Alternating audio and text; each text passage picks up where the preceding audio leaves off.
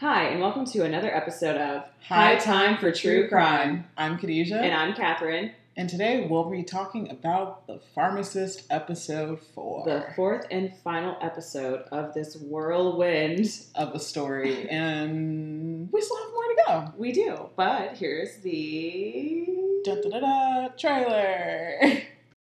I'm Dan Schneider, and I'm a pharmacist. I can almost remember every piece of my life. I have hundreds of hours from wiretapping phone conversations about what happened to me. My son was murdered buying crack. The police have the attitude that these kids maybe got what they deserved. But I was determined to get the killer off the street. And if the police wasn't going to do it, I was going to do it. At first, my mission was to get justice for my son. But then I started noticing in the drugstore a lot of kids around my son's age coming in with high-powered opiate prescriptions for OxyContin. Word on the street was it's just heroin in a pill. There was a certain doctor using her license to virtually decimate my community. I couldn't look the other way. There was a rumor that there was a pharmacist making a lot of noise, and that's not good for business. He had questions all the time. Why aren't you doing this? Why aren't you doing that? There were boxes and boxes of materials. All right, Dan. We're not being recorded again, are we? No. The DA and FBI was either incompetent or in cahoots. I just knew that people were making money. If there ever was a smoking gun, that was it. I am being followed. We sounded crazy. I think they're waving a gun at me. Let me God, and hopefully anybody else who hears this, because I'm losing it. And I saw this opiate epidemic in its infancy. I'm not going to let this drug continue to kill.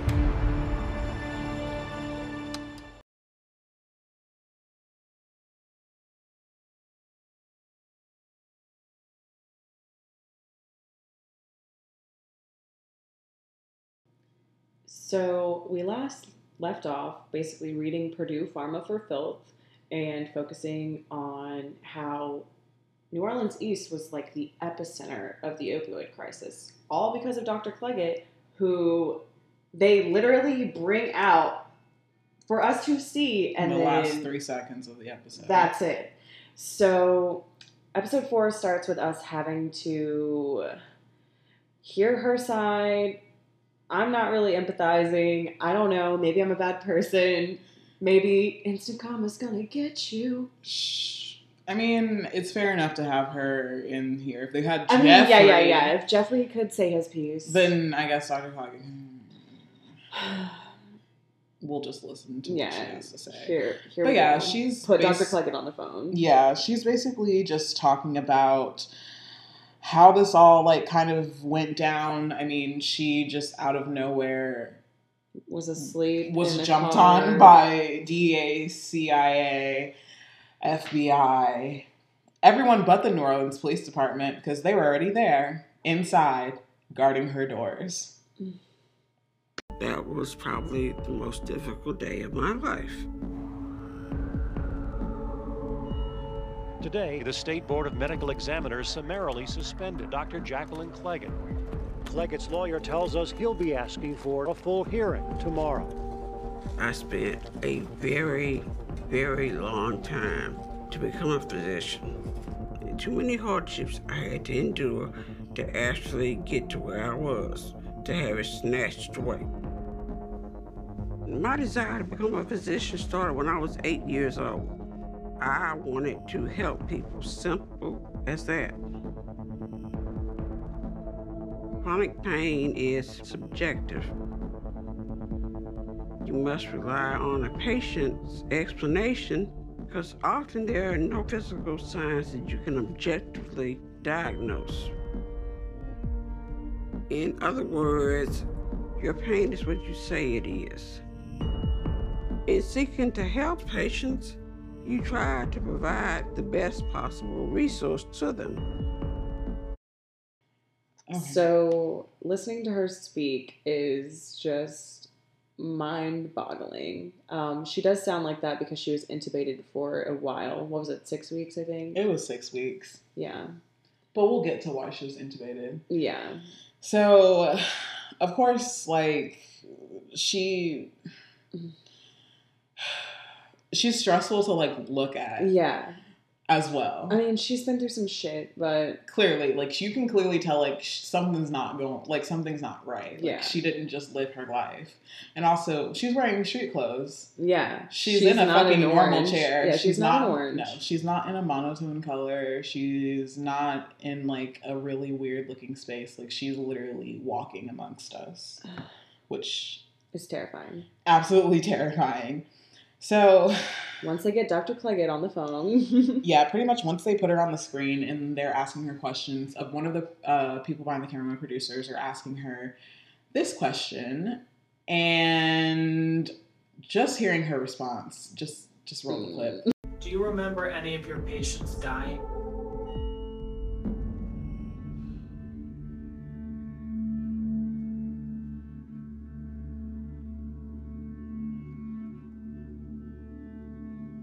Do you have specific patients in mind?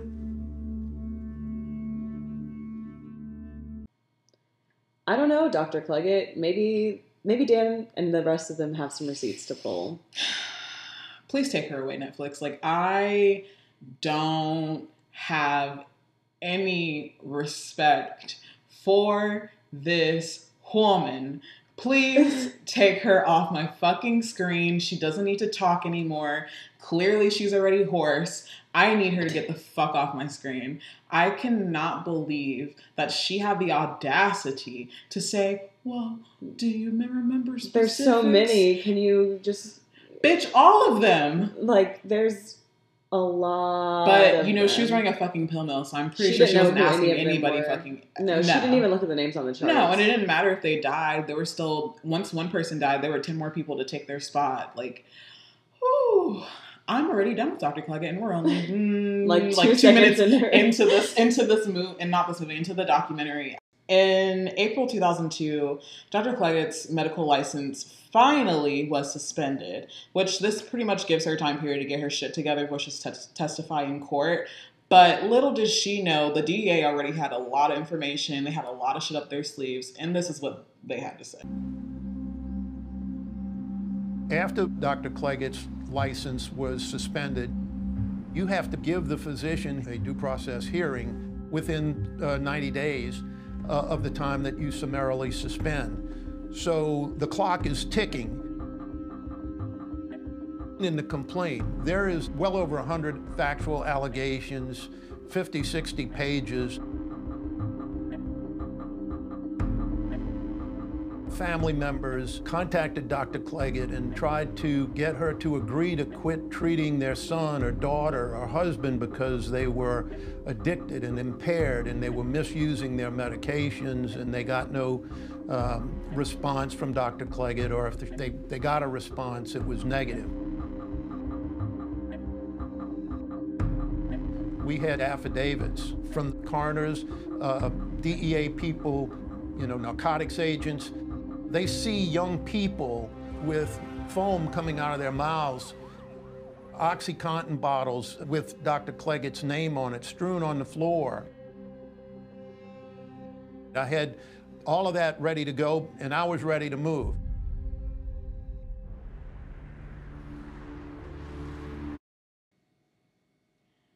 Now, of course, as we learn, she is literally killing people all over the southern United States. She has a body count at this point. I mean, the coroners are picking up bodies off of the floor, and they're seeing Dr. Cleggett's prescription pill bottles all over.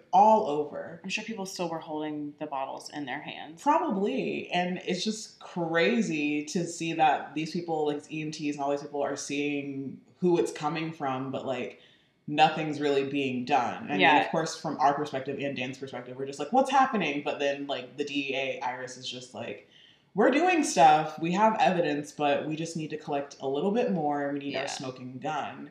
And of course, Dr. Cleggett, she always has to have a fucking smoke bomb up her sleeve. Oh my God. And it makes you wonder how she could be so, like, nonchalant about this. And then we realize the reason was... We had a hearing set, And a few days before the hearing, we get word Dr. Cleggett has been admitted to the Paul Tulane Behavioral Center for opiate abuse and cannot attend the hearing. DEA had information from some patients who said that Dr. Cleggett not only gave out prescription drugs, she used prescriptions. On one occasion, while we were conducting observation, I saw Dr. Cleggett taking pills herself when arriving at the clinic. We got a search warrant to search her home. In plain view, there were numerous bottles of prescription medication, some with pills in them, some empty, just laying around in Dr. Cleggett's home.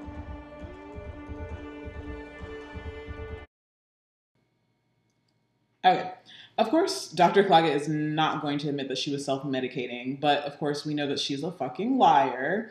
But anyways, she goes to rehab, and after getting her documentation saying that she was addicted, even though she just claimed that she's never, ever self-medicated or been addicted, she gets her documentation basically saying that, you know, okay, she was a doctor, she was addicted, she decided to voluntarily go to rehab, which we've learned. If you do so, you can get your damn medical license back. Which I do have.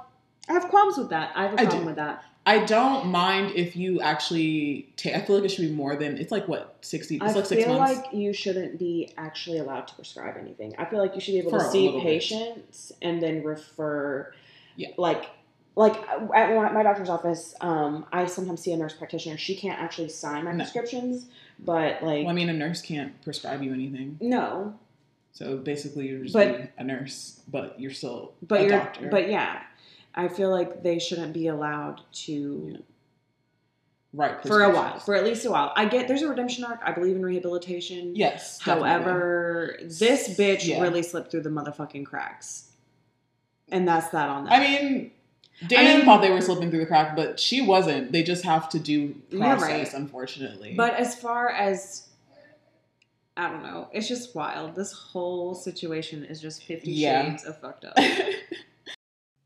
Anyways, after going to rehab and all that stuff, Dr. Cleggett's, her license is taken away. They pretty much made a deal with the fucking devil. They told her that if you give up your medical license, then we'll give you a slap on the wrist, basically. Not even a slap on the wrist. Like, we literally will roll out a red carpet for you. They literally said, like, we will make sure that you have no responsibility in it if you just give your medical license away. They literally did not put her down for any type of responsibility for this whole entire epidemic that happened. And it's crazy. It's absolutely, I mean, just, I'm enraged, honestly. Yeah. I have very few words. And, I mean, the greatest thing about this is that after that, she had to deal with the U.S. attorney. Yeah. And they weren't going to let that shit go. And they had a secret weapon. Yeah. They decided to pretty much indict her, and they call in Dan, and Dan is their primary witness because he pretty much has, like, at least a good half or 75% of this man has an attic full of receipts. Yeah, he knows a lot of stuff. And after they have Dan come in to be the primary witness, they also call Chris Davis, who was our favorite from Purdue Pharma rep. Yeah. So they basically have him and call him as like an expert witness to talk about Cleggett, OxyContin, the territory situation, and how New Orleans East was making buku bucks and he couldn't understand it. So they had two people that knew quite a bit and were very good at public speaking. For sure. Yeah. But unfortunately for Dr. Cleggett, they had Dan, they had Chris Davis, and they had Karma. Karma was on its way to come see her, and you'll learn a little bit more about this in the next clip. Right before the indictment, I heard that Dr. Cleggett was in a car accident.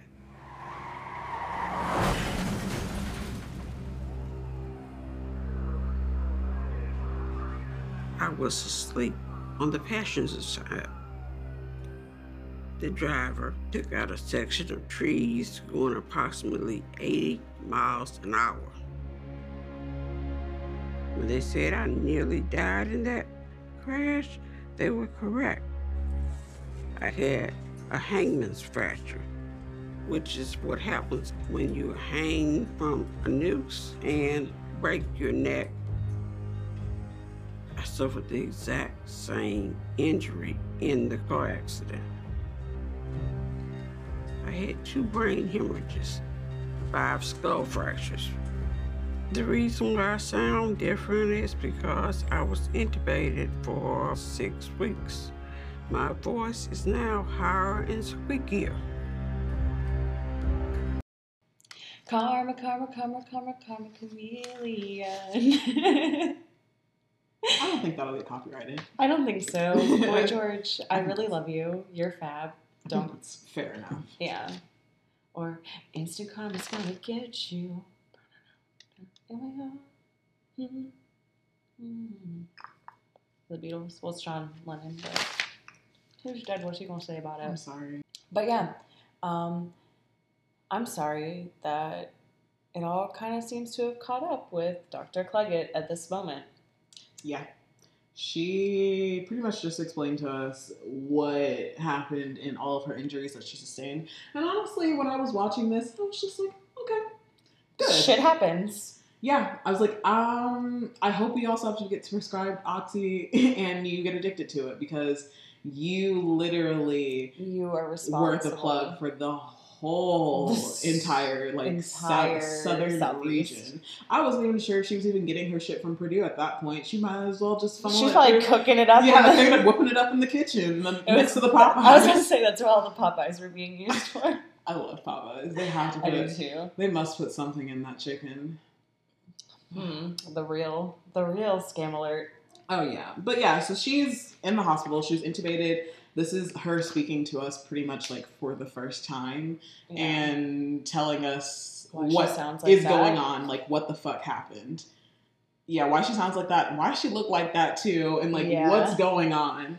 But I think Karma is definitely a bitch, and she, for the most part, deserved it. I mean, she ruined so many people's lives and killed a number of people. I don't care what your stance is on addicts, but if she wasn't supplying these people illegally, then like something could have been done. It was next level. She was funneling drugs. She was totally criminally negligent. Oh yeah, for sure. But anyways, the whole end result of this debacle with Dr. Cleggett is at the end, they pretty much give her a plea deal. She pleads guilty, even though she said that she was not guilty of anything that they convicted her of. Huh, you don't say. Yeah. So with the plea deal, she pretty much is able to just go on living her best fucking life, Yeah. basically. She gets 3 years probation. Ooh. 3 whole years. And they didn't give her a single day of jail time because of her car accident and how badly she was injured. Like, they gave her no jail time. She didn't even darken the door on that bitch. No, she didn't even have to step foot into. She only went to court. She was in the hospital and she went to court, and that's it. She never only 3 years of probation. I know people that have gotten more for that for way less. It's crazy. That's the United States government gave her a fucking slap, a free pass on the wrist, a tap on the wrist, not even a slap on the wrist. Fuck. It's crazy. But, of course, it is what it is. It is what it is. She got her karma by being in a car accident, and she clearly had a fucking drug problem with the oxys. I think she still does. She has some shifty eyes, and I get she had a spinal cord injury. Or brain injury. She had a lot of shit. A lot of shit happened. It was a lot for me to even process what she was saying, and the fact that they let her say it. So something was fucked up. But to me, the shifty eyes are 100%. Oh yeah, an opioid thing. And once we saw that she was living free, I was like, where the fuck is Jeffrey? Right. Who let this bitch out? I was shocked when they put her on the screen. If Jeffrey wants a redemption arc, he know what to do. Yeah, honestly. But, of course, we know this did not stop the problem. Just shutting down Dr. Cleggett did nothing. It only made it worse because I mean, she had cornered the market at that point. She did. So she just opened up for a lot more people to come in. Oh yeah, it pretty much tripled the market in New Orleans specifically. That's what they mentioned. But yeah, there was no way that you can shut one pill mill down. All those addicts and all that money, somebody was bound to pop up and take her place. And that's exactly what happened. And things just got so much worse. It intensified. And, you know, at this point, Dan, of course, he already is aware of this and what's going on. Many people are aware of what's going on here. And, you know, just seeing the amount of people that they know and love end up in the obituaries every week, it's ridiculous. And it's kind of like, well, we got her, but what can we do now to shut this down? And beyond obituaries, I mean, I'm sure so many of them were being incarcerated too. I mean, this goes beyond. The only thing, like they said before, they couldn't arrest people because they had prescriptions. Yeah, that's what made it so sticky and such a huge issue. And, you know, of course, Dan can't sit idly by, so he does what he does best. He continues to fight the good fight. The shit, yeah, he starts, you know, really trying to figure out what he can do. He starts writing politicians. He starts going back onto the news and talking about this. He starts talking to kids about opioid addiction, because, I mean, most of these kids have grown up with parents, cousins, uncles, their whole, you know, not their whole family, but family members that have been addicted to. Nobody's been untouched by this. No, and no one's been unaffected. And like we said, like there was a huge separation between the 9th Ward and St. Bernard Parish, but now everyone is pretty much intermingled because of this. Whether it be crack, whether it be opioids, whether it be anything, everybody seems to be affected. Oh, yeah. And, you know, Dan was doing everything that he could, and then he decided to pretty much take on Big Pharma. Like, he was not afraid. You know, Dan got some big old balls at this point. Like, he for sure.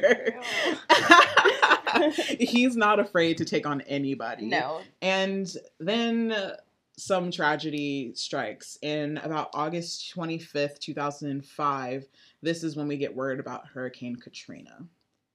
I was feeling good about where I was going with my mission. And so I scheduled a town hall meeting. We were getting very, very close to that meeting. We had a date scheduled. I'd already printed materials on it. And then we heard about a hurricane that was out in the Gulf.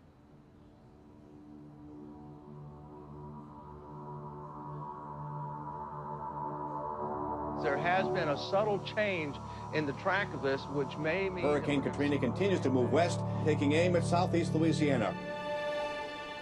My cell phone rings, and says, Sheriff Stevens? I say, yes. He says, I'm with the National Hurricane Center. I'm sorry to have to make this call. He said, but you're going to have a 30-foot wall of water hit your parish tomorrow. You're going to flood levee to levee. There's not going to be obstruction spared. And you're going to have significant loss of life. God bless you and good luck. And they hung the phone up. If persons haven't evacuated by now, they need to leave immediately. It is 100% probability. For God's sake, if you're listening to this broadcast right now, get out. On the news, people had kind of warned some major damage might happen, but we just could not envision the entire St. Bernard.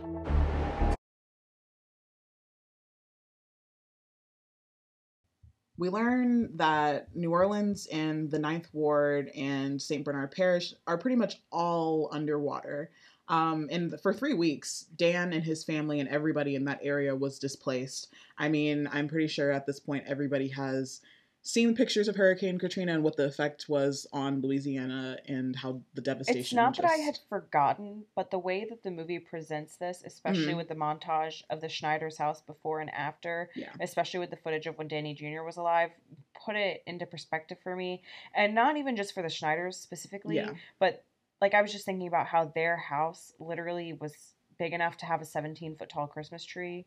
So I can only imagine what somebody living in like the worst part of the lower 9th Ward's house looked like after that. Oh, yeah. It was devastation all over the place, and people were desperate, and people lost everything. If and they didn't lose their lives, they lost their livelihoods. Or they lost people that they knew, their neighbors, anyone, and that just pretty much, when people are in devastation, they turn to alcohol and drugs to cope, and that's pretty much what happened, and another wave of people just getting addicted, even though if they weren't addicted before, now that they're falling on hard times, they're really looking for a way out or something to numb the pain. Yeah. And then on top of that, people are coming into after Hurricane Katrina to come and help rebuild all of these places that were devastated by the hurricane. And those workers are getting hurt and they're having pains and they're being prescribed oxys. Yeah. Like there's no one that's really being untouched by this. Even though people are just coming down there to do a good thing, they're being overprescribed by these doctors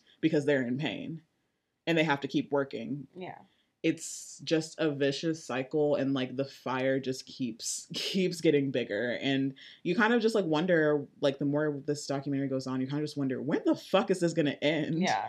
Is it going to end? Is it gonna end? Is it gonna get better? Is Dan gonna get justice? Right. But I mean, we live in the real world, so of course we can look around and we know that the opioid crisis is still vamping I mean, up. this is pre-fentanyl crisis. I Yeah. mean, it's only gotten worse. It has. And we also learned that, once the Snyders go back to their house, some things are saved. So just the way that Karma came for Cleggett's ass, Karma was looking out for Dan a little bit. The only thing in the house that was fully preserved was his attic full of receipts and evidence. Which is wonderful. When Katrina came, almost all of Danny's documents and everything was upstairs in the attic. Everything in the attic got saved. And it was amazing because everything else pretty much was destroyed. And so I felt God wanted me to do something beyond Claggett. OxyContin was still out there. The only way we could make a serious dent in this was to go at the source. Something had to be done about Purdue Pharma. In 2007, Purdue Pharma was convicted of misrepresenting the abuse liability or the addictive potential of OxyContin. Purdue's marketing of OxyContin was deceptive and criminal. It is important to note that most of the people never claimed that Purdue was solely responsible for their loved one's death. They just wanted Purdue to tell the truth about the drug. The patients were told this has lower addictive qualities. Compared to fucking what? Yeah, like Chris said, compared to fucking what? I mean, this shit is basically heroin. Like we heard from him, like we heard from other people. It's heroin in a pill. It's heroin in a pill. It's completely addictive. There were entire the opioid wars, like the opium wars, like even back hundreds of years ago, this was a problem, and it's only gotten mainstreamed, mainlined, and free-based at this point. I mean, I just don't understand why we decided, and I know I ranted about this in another episode. Here we go tangent, because I know you have shit to say about it too, but why did we go straight for using opioids as pain management instead of going for cannabis, medical cannabis? Doesn't even have to necessarily be THC. CBD, it could be CBD, it could be, there's so many medicinal properties cannabinoids too that we have not even researched because of the stigma and the federal ban on fucking medical cannabis. And now that we're starting to get a peek into it and people are like people are realizing it's non-addictive. Like, No. yes, you can psychologically be addicted to smoking pot, but that is not anything. You could be addicted the to coffee. same thing. You could be addicted to online shopping. You could be addicted to going to Walmart. You could be addicted to sniffing gasoline. You could be addicted to stuffed animals. You're probably going to get addicted to Oxycontin. You could be addicted to literally anything. And, Dan is just kind of, he's trying to do good. He's trying to prevent people from dying from this the same way his son did. But then he's seeing that it's not even getting to that point. People are just taking the stuff and then just dying from it, like overdosing. And he was able to, testify against Purdue Pharma. Purdue Pharma was convicted and they were ordered to pay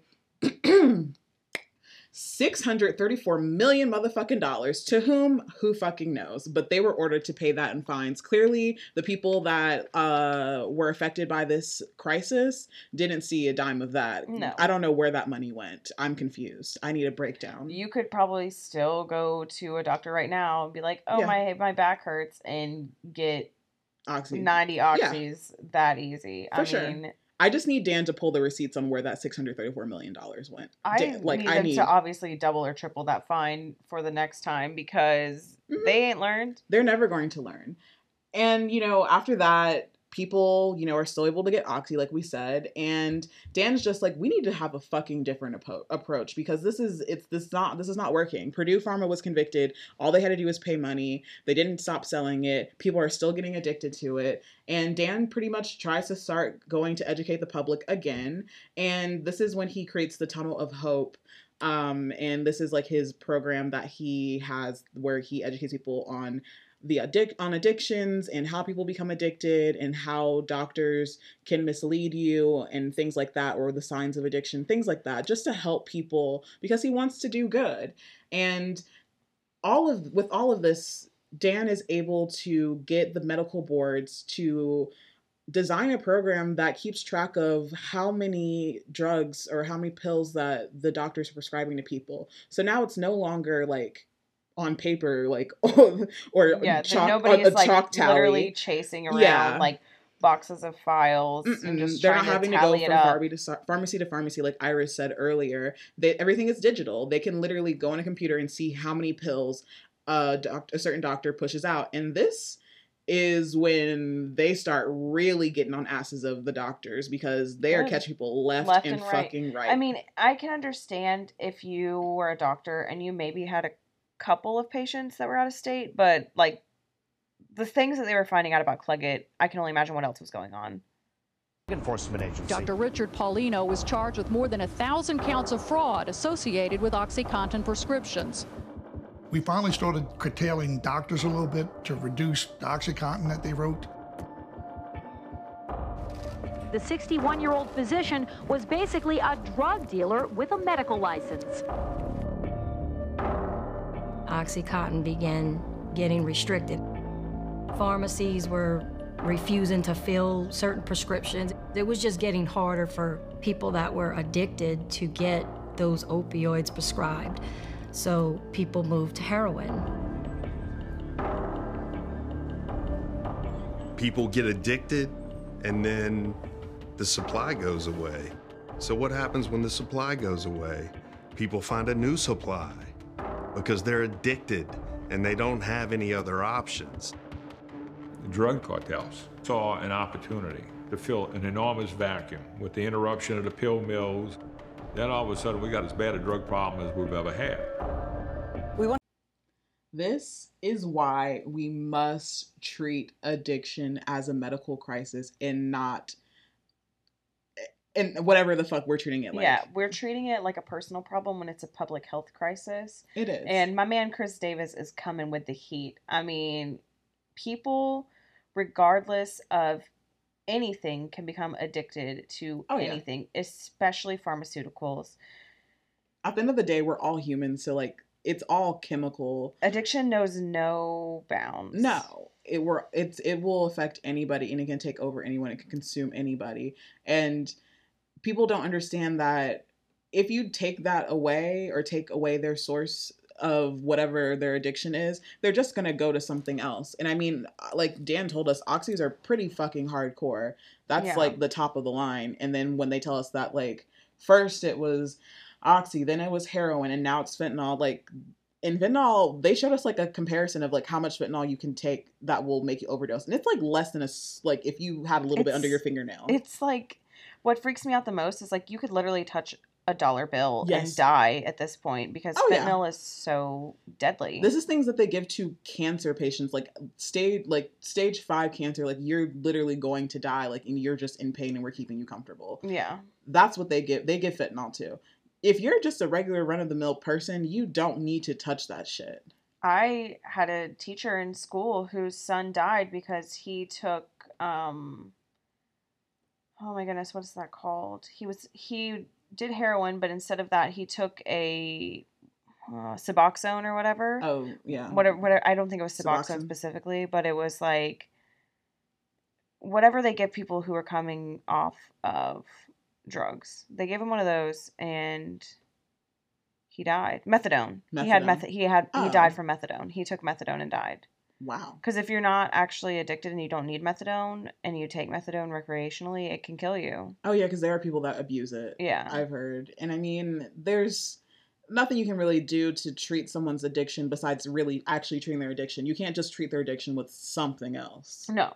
And you have to look at the root causes of addiction. You have to look at the psychological component, at the genetic component. Yeah.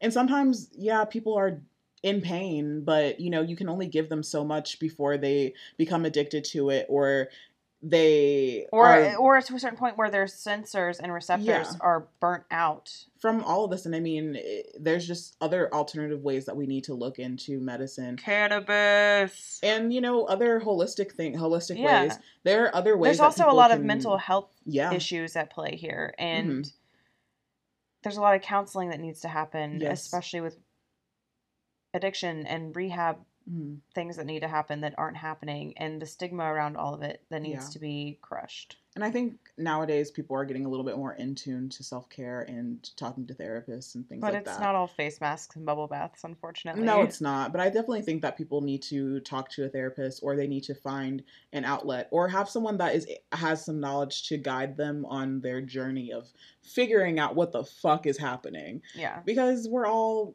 at the end of the day, we all are dealing with things, and the way that you deal with your situations, because life is always going to be fucking hard. Life is always going to come at you sideways whenever the fuck it wants to, but you just have to know how to deal with these things. You have to roll with the punches, and their coping mechanisms. And you have to keep your receipts. Yeah, you do. As we learned from Dan. For sure. But we get to hear a little bit more from Em and her perspective of this whole entire situation. Cheaper than prescription pills, heroin gives users the same fix, but at a significantly lower cost. Prescription opioids became the gateway to heroin addiction.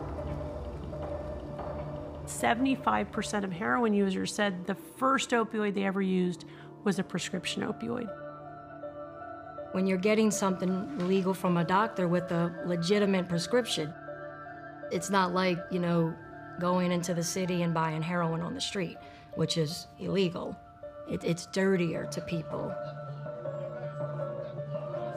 But an addict is an addict, and if you put a heroin addict and an OxyContin addict in a room for a few days using, you wouldn't be able to tell them apart because it does the same exact thing.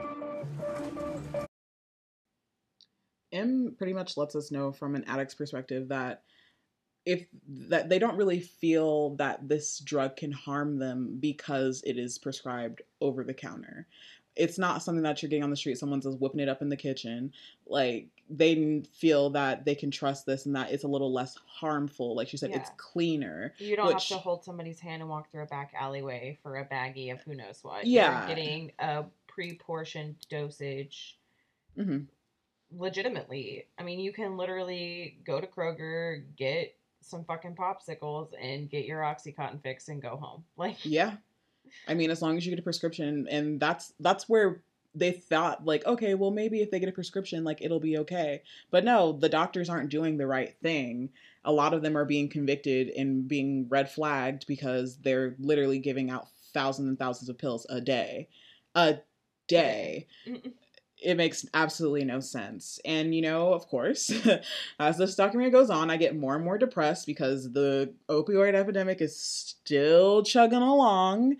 And, we're hearing more news footage, specifically around St. Bernard Parish and what's going on there. It was alarming. It was a shock. Come on, buddy. Come on. We're losing more people every year. Jay, wake up. Drugs come in seasons. First it was OxyContin season, heroin season, and now we have fentanyl season.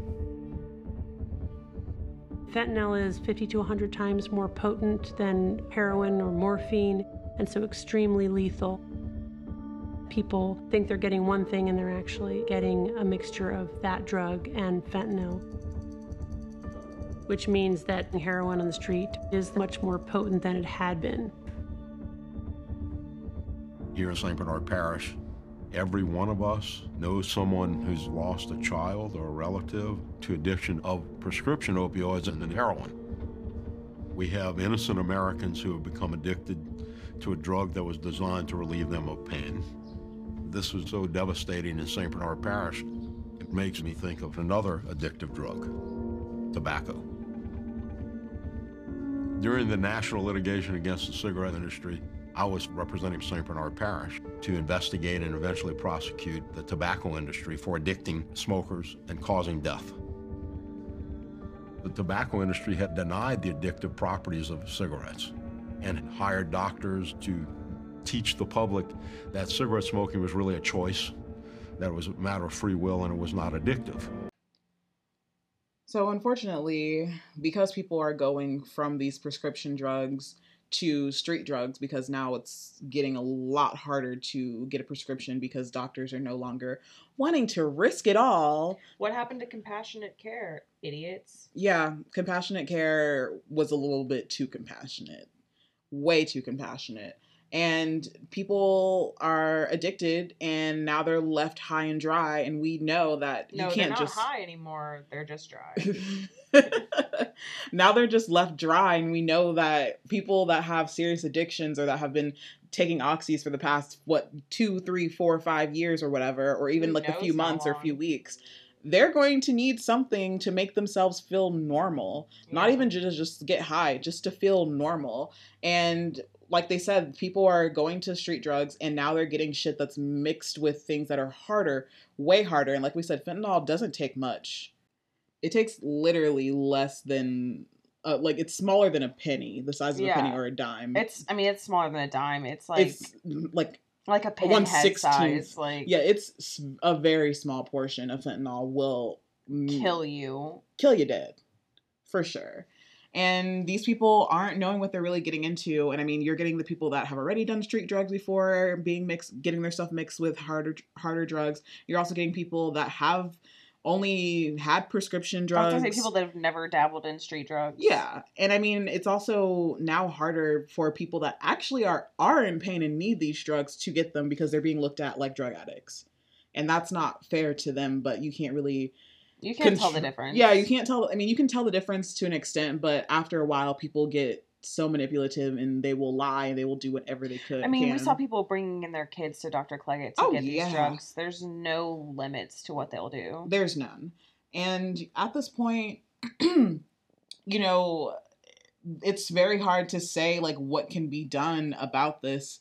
And Dan's doing what he can. He was able to, he's done fucking everything. He's gotten his receipts on Dr. Cleggett. He's taken this bitch to fucking court. The U.S. attorney didn't even really do shit to her. Other pill mills have popped up in her place. He decided, okay, fine, I'm gonna go to the medical board and we're gonna start a program so that these doctors can't fucking prescribe stuff to people. That kind of worked, and now it worked a little too well, because now the addicts are going to the streets and then they're being...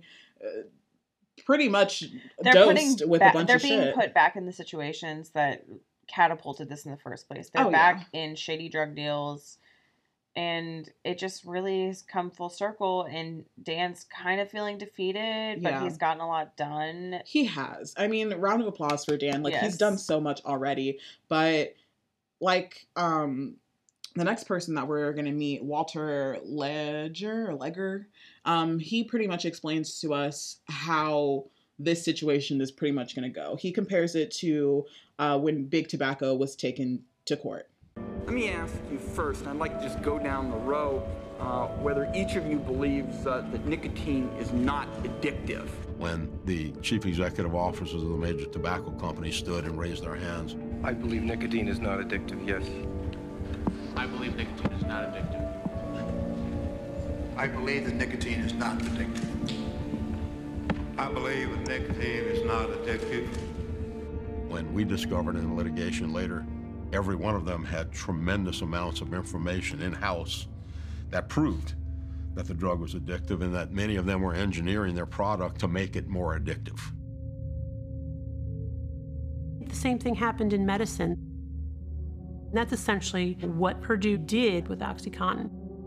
OxyContin from a molecular level is pretty much identical to heroin or any other opioid you can get on the street. You know, Purdue Pharma, they knew that, and they just didn't care.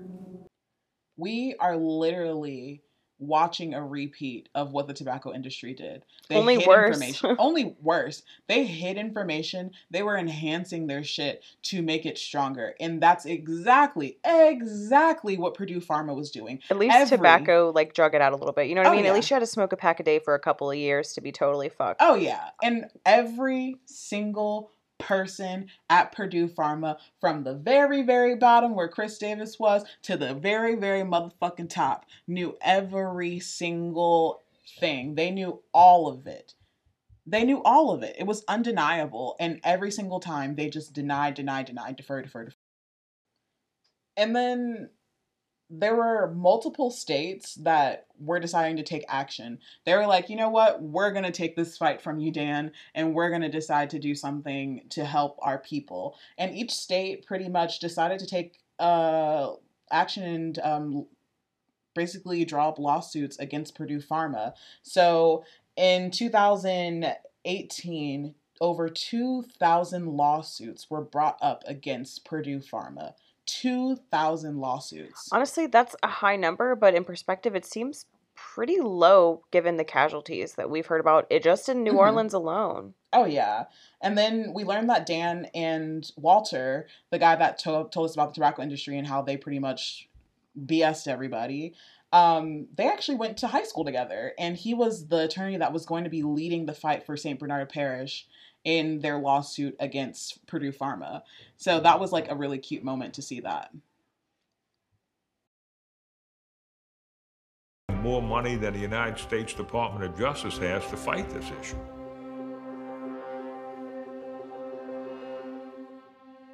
The Sackler family, which is the family behind Purdue Pharmaceuticals, is worth $13 billion, and they essentially made that money on the backs of OxyContin. And they have been able to evade any kind of personal responsibility for the opiate epidemic until now.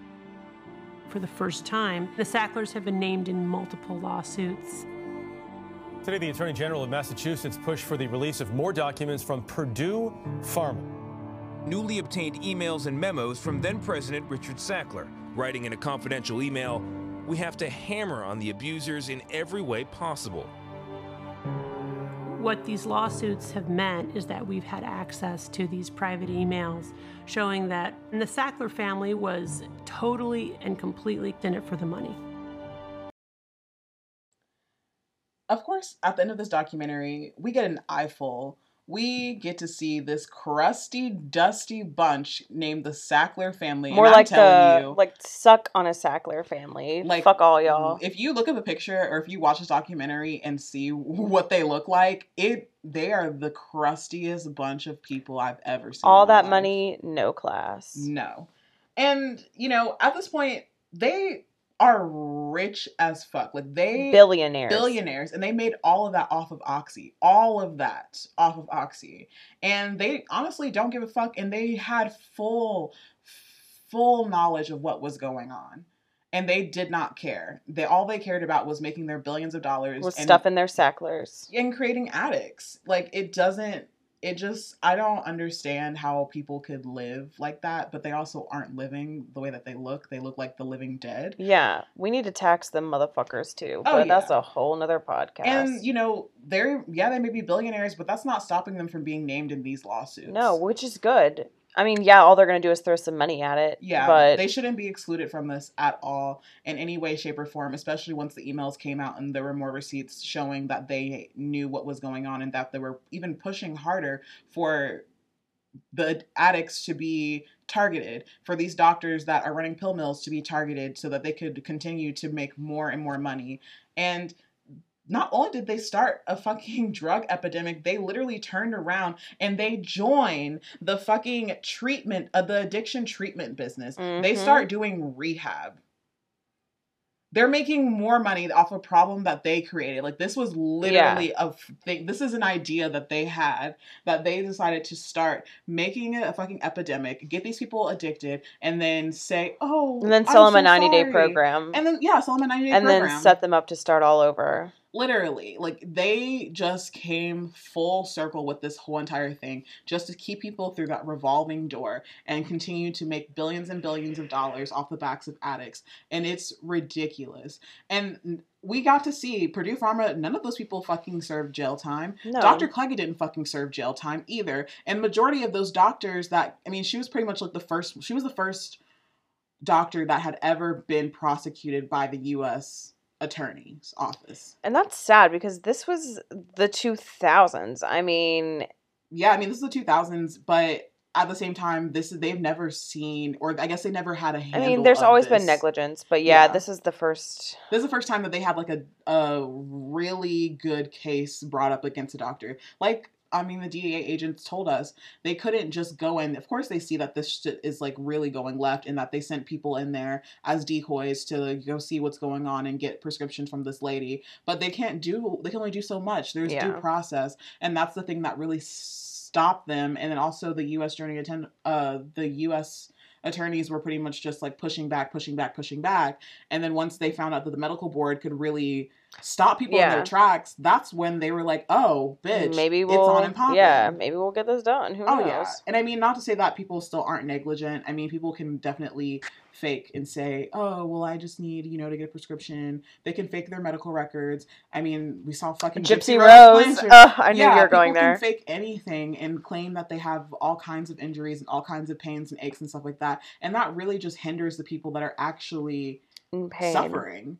And I mean, I understand addicts. I don't understand addicts, but I understand that addicts are going to do whatever they can to feel normal and to not feel in pain because of their addiction, or to, just feel normal just to go functioning about their day. But we really, really, really need to treat addiction as a medical problem instead of a personal problem or a criminal problem. Yeah. You can't just throw people in jail and then expect them to come out of jail, rehabilitate themselves, and then also not be addicted. They get out of jail, they don't have anywhere to live, they can't pay their bills, they have no support. They're now have a target on their back saying that they're a criminal and people are not willing to hire them, and they're down on their luck even more. And what have we said time and time again? People that are down on their luck a lot of times will resort to drugs and alcohol because they want to escape their reality. And that's on that. And I mean, at the end of this documentary, pretty much, Dan and goes, he continues to fight. He continues to advocate for...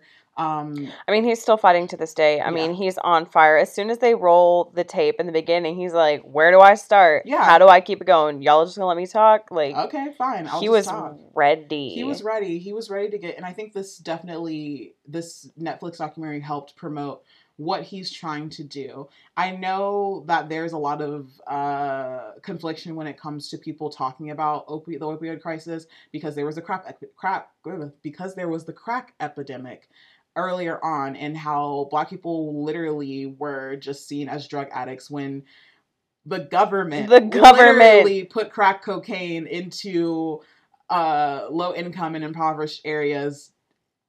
And nobody batted a fucking eyelash. Mm-mm. But now that upper echelon white kids are addicted to fentanyl, it's a problem. It's always been a problem. I'm glad it's being addressed. However, the marginalized have been suffering with this issue for a lot longer. Mm-hmm. I know I compared it in another episode to the AIDS epidemic.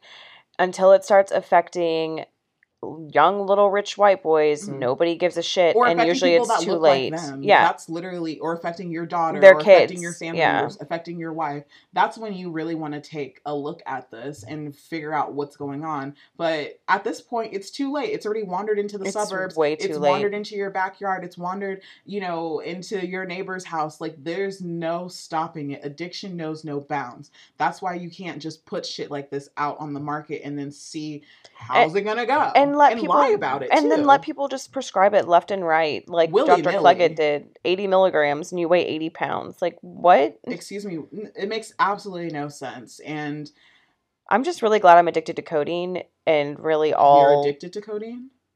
Allergic. Are you addicted to codeine? I'm a dumbass. delete or that. roll the tapes. We Everyone need to heard go that, back. right? Addicted. I'm allergic to codeine. I'm not addicted to codeine.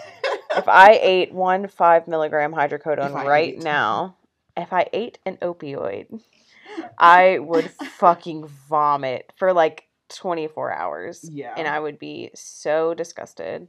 But I think that this documentary was very telling on a lot of things. It went in so many directions I did not expect. Yeah, I mean, from Jeffrey to Dr. Claggett to Dan being crazy all the fucking time to them mourning their son's death. Just to the whole mourning process. The family suicide pact. It was a lot. It was an emotional roller coaster, and we were along for the whole entire ride. Oh my God. And literally like watching clips and hearing audio from that moment. I say that's probably the most unique aspect of this that it's all firsthand for the most part. And it's from Dan, who was the main person that was rallying this whole entire thing. And I mean, hats off to Dan. Dan is the man. Dan's a hero. Claggett is a monster. I really, really, really can only imagine what karma has left in store for that bitch. Yeah. I hope her kids went to college, but I'm pretty sure once they see this shit, they're not going to want to show their face. Pretty sure they're not going to want to become doctors either. No. I feel like legally they'll be like, you can't be a doctor because of your mother. It's like when their parents take out credit cards in their name, or they take out a Comcast bill and now you can never have Comcast for the rest of your life. You are never allowed near a prescription pad. Yeah. Sorry. But this pharmacist was a wild ride, and I definitely enjoyed every bit of it. I was so ready. When you were sleeping while I was catching up and I saw Dr. Claggett pop up, I like hollered. I was just like, oh my God, what the fuck? How is this happening? Need to see episode 4 right now. And definitely check it out on Netflix. It's definitely a doozy. You get to see what everyone looks like. You get to see the crusty, dusty Sackler family. Sacklers. You get to see what Dr. Claggett looks like and all of her karma. But I definitely would check it out. But you can also check us out. We have lots more episodes available wherever you get your podcasts. Yes. And of course, we're on social media at High Time for True Crime. And although we have some Scam Alert episodes coming up with guests, we are still accepting submissions for Scam Alerts. We'll never stop. And you'll never stop being scammed. Sorry to let you know in on that. But if you would like to submit a scam to us, you can email us at hightimefortruecrime@gmail.com. Yes. And next we're going to be doing Aaron Hernandez. We've been working on Aaron Hernandez since we started the podcast. Yes. We just have never gotten it finished because it makes us want to drink every time we talk about it. And we'll definitely be doing a little bit of some videos of us talking about our experience with talking. Aaron Hernandez is the Dr. Claggett of sports. Yeah, it's an intense journey. There are a lot of thoughts and feelings that we have, but definitely stay tuned for in the next few weeks. We will be releasing those episodes and some videos of us probably drinking wine and talking about how much we hate Aaron Hernandez. But until next time, I'm Khadijah. And I'm Catherine. And this has been High Time for True Crime. Also, sorry for ruining your day.